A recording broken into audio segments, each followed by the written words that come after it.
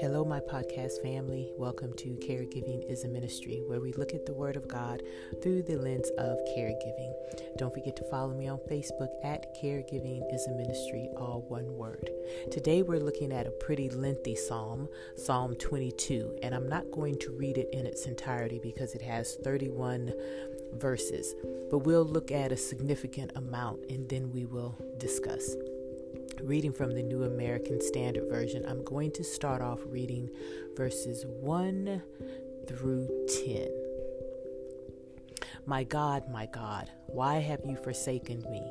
Why are you so far from saving me, so far from my cries of anguish? My God, I cry out by day, but you do not answer, by night, but I find no rest. Yet you are enthroned as the Holy One. You are the one Israel praises. In you our ancestors put their trust. They trusted and you delivered them. To you they cried out and were saved. In you they trusted and were not put to shame. But I am a worm and not a man, scorned by everyone, despised by the people. All who see me mock me. They hurl insults, shaking their heads. He trusts in the Lord, they say. Let the Lord rescue him. Let him deliver him, since he delights in him. Yet you brought me out of the womb. You made me trust in you, even at my mother's breast. From birth I was cast on you. From my mother's womb you have been my God. Now I'm going to go to verses 19 through 21. But you, Lord, do not be far from me. You are my strength. Come quickly to help me. Deliver me from the sword, my precious life from the power of the dogs. Rescue me from the mouth of the lions. Save me from the horns of the wild oxen. Now I'm reading verses 27 through 31. All the ends of the earth will remember and turn to the Lord, and all the families of the nations will bow down before him. For the dominion belongs to the Lord, and he rules over the nations. All the rich of the earth will feast and worship. All who go down to the dust will kneel before him. Those who cannot keep themselves alive, prosperity will serve him. Future generations will be told about the Lord. They will proclaim his righteousness, declaring to the people yet unborn all that he has done. In verse 25, I should have read this one. From you comes the theme of my praise in the great assembly. Before those who fear you, I will fulfill my vows. Sorry for the jumbled up going back and forth. But there's a lot in this psalm, isn't there? There are all sorts of categories or emotions, I should say, that are reflected in this psalm. So when you find it in your Bibles, what you will see is that this song is to be sung, which I find fascinating. And I'm thinking, when you read it and you hear how David is kind of in God's face at some aspect of it, and we'll get into a little detail, and then how he talks about how he's being persecuted and what is happening to him, it is remorseful and it's very distressing. And for me, it's almost like the Negro spirituals, how they would sing. People who were enslaved singing about the hurt and the trials that they were going through. And so maybe that's how this should be looked at when you see that it's supposed to be sung. The distress that David is feeling and emoting from this particular psalm kind of reminds me of the Negro spirituals. But then again, that's just me. I think, and I said David, so yes, David is the author of this psalm. I mean, he is in distress, and so much distress that he sort of loses it for a little while. That's verse 1.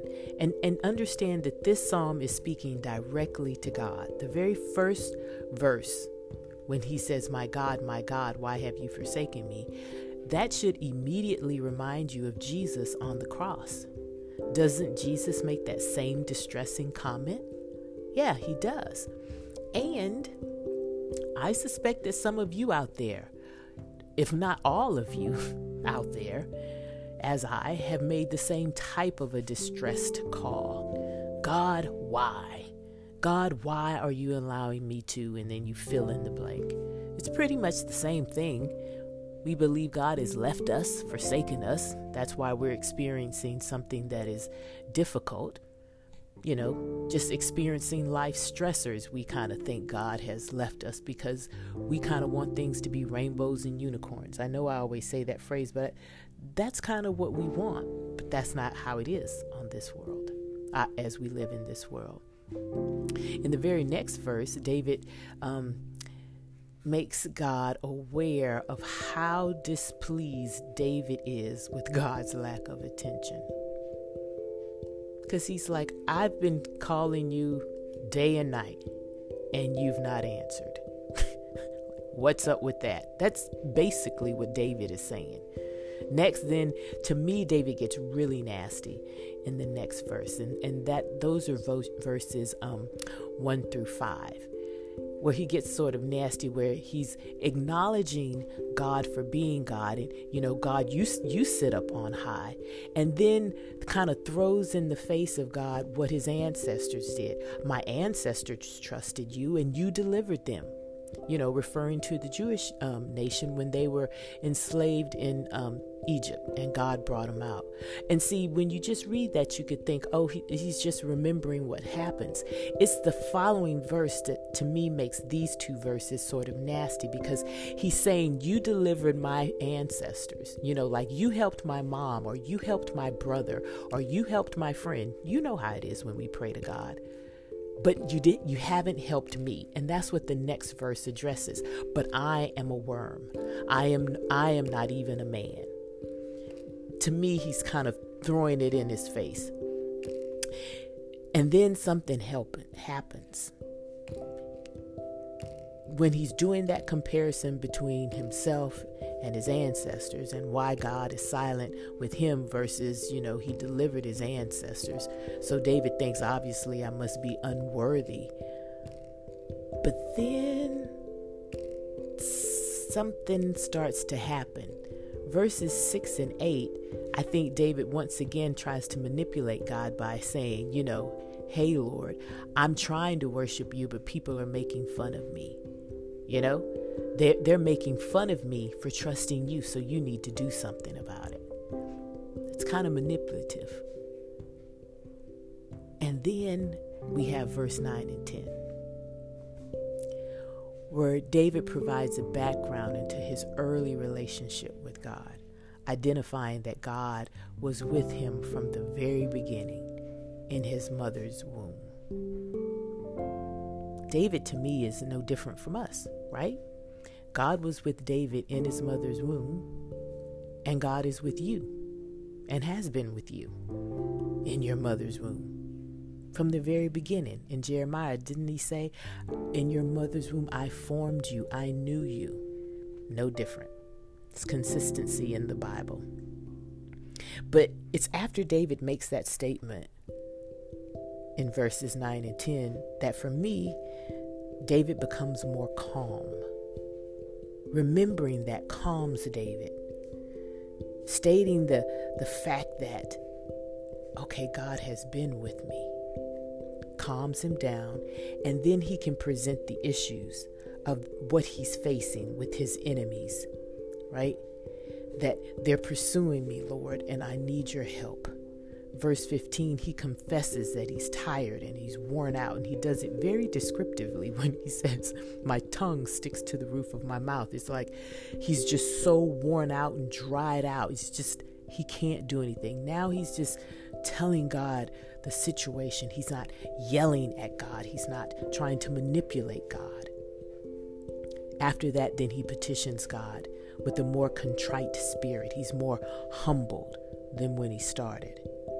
And out of all of this, after he finishes with the petition of what he needs God to do, he then speaks to being able to praise God, because he's able to get stuff off of his chest.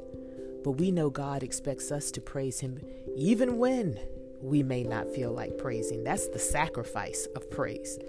when things aren't going well, when you don't feel well, where emotionally you feel distraught.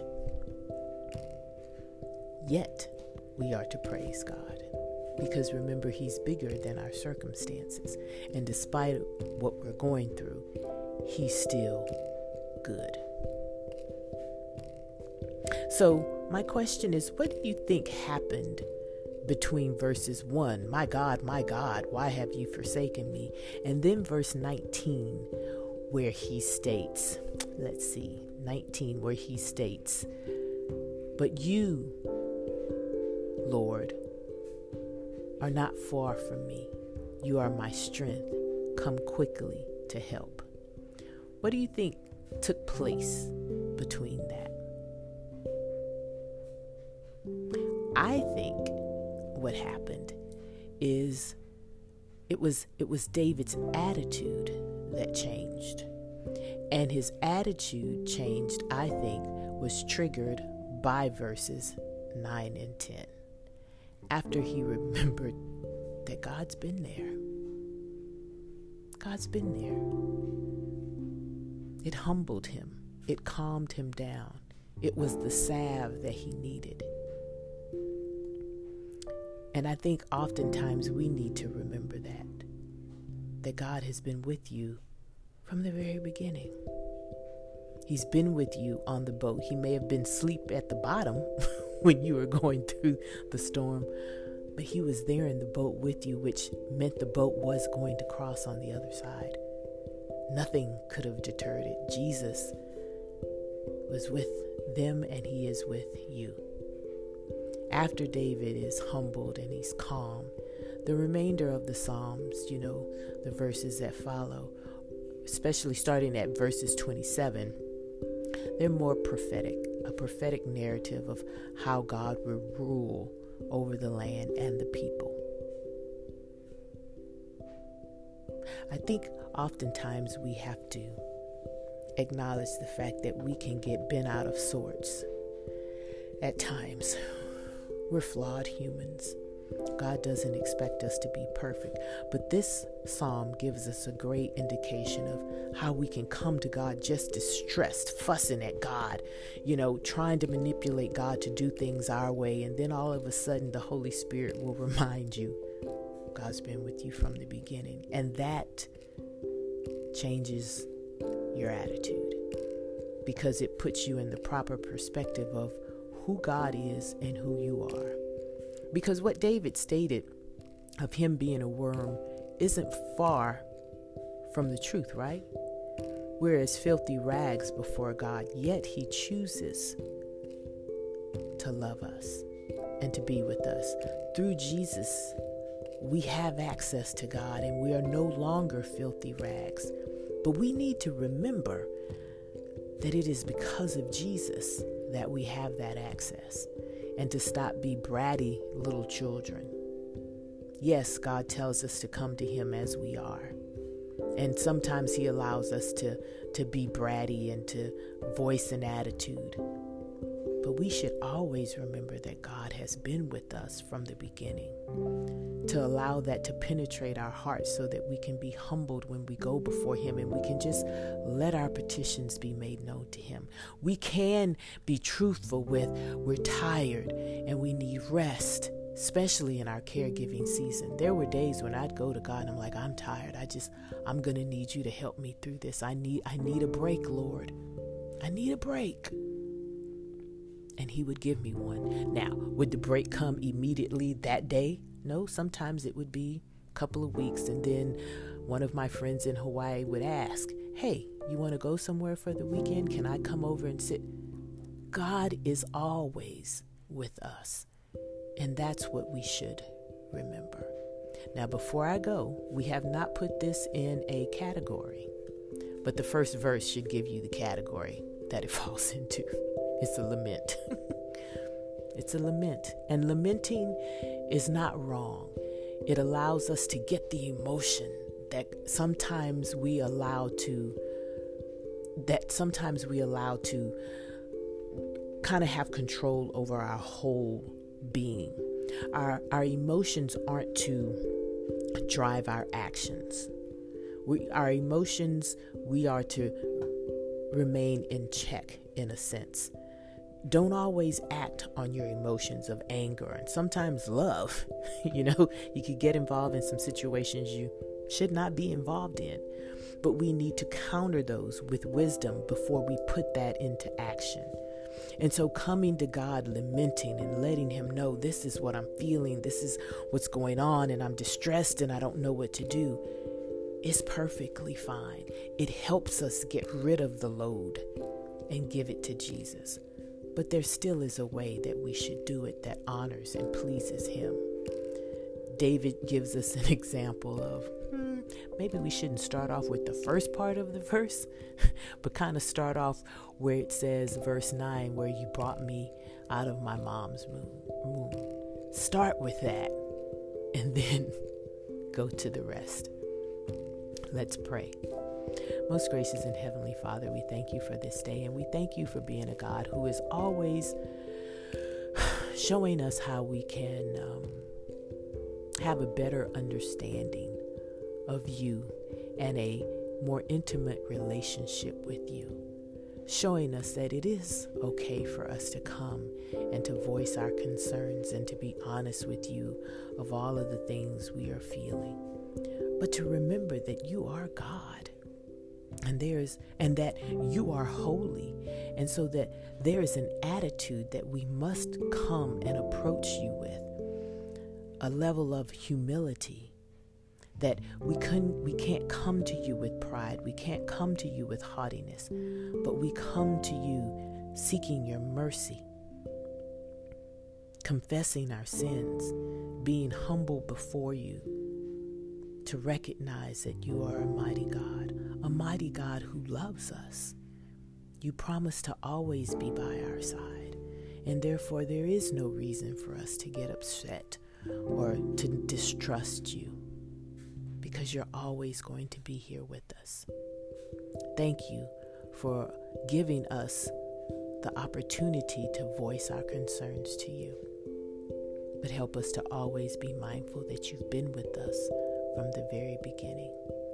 I pray that you touch each and every person who's listening today. You know what is going on in their lives, and you know what they're in need of. I come standing in agreement with their prayers for assistance. Your word says where 2 or 3 are gathered in your name, there you are in the midst of them. And so, Father, we thank you for being here with us as we discussed Psalms 22. We love you and we thank you. In Jesus' name we pray. Amen. All right, my podcast family, you go and you read Psalms 22 and see what you get out of it. And go and minister the act of caregiving in the name of Jesus. Bye.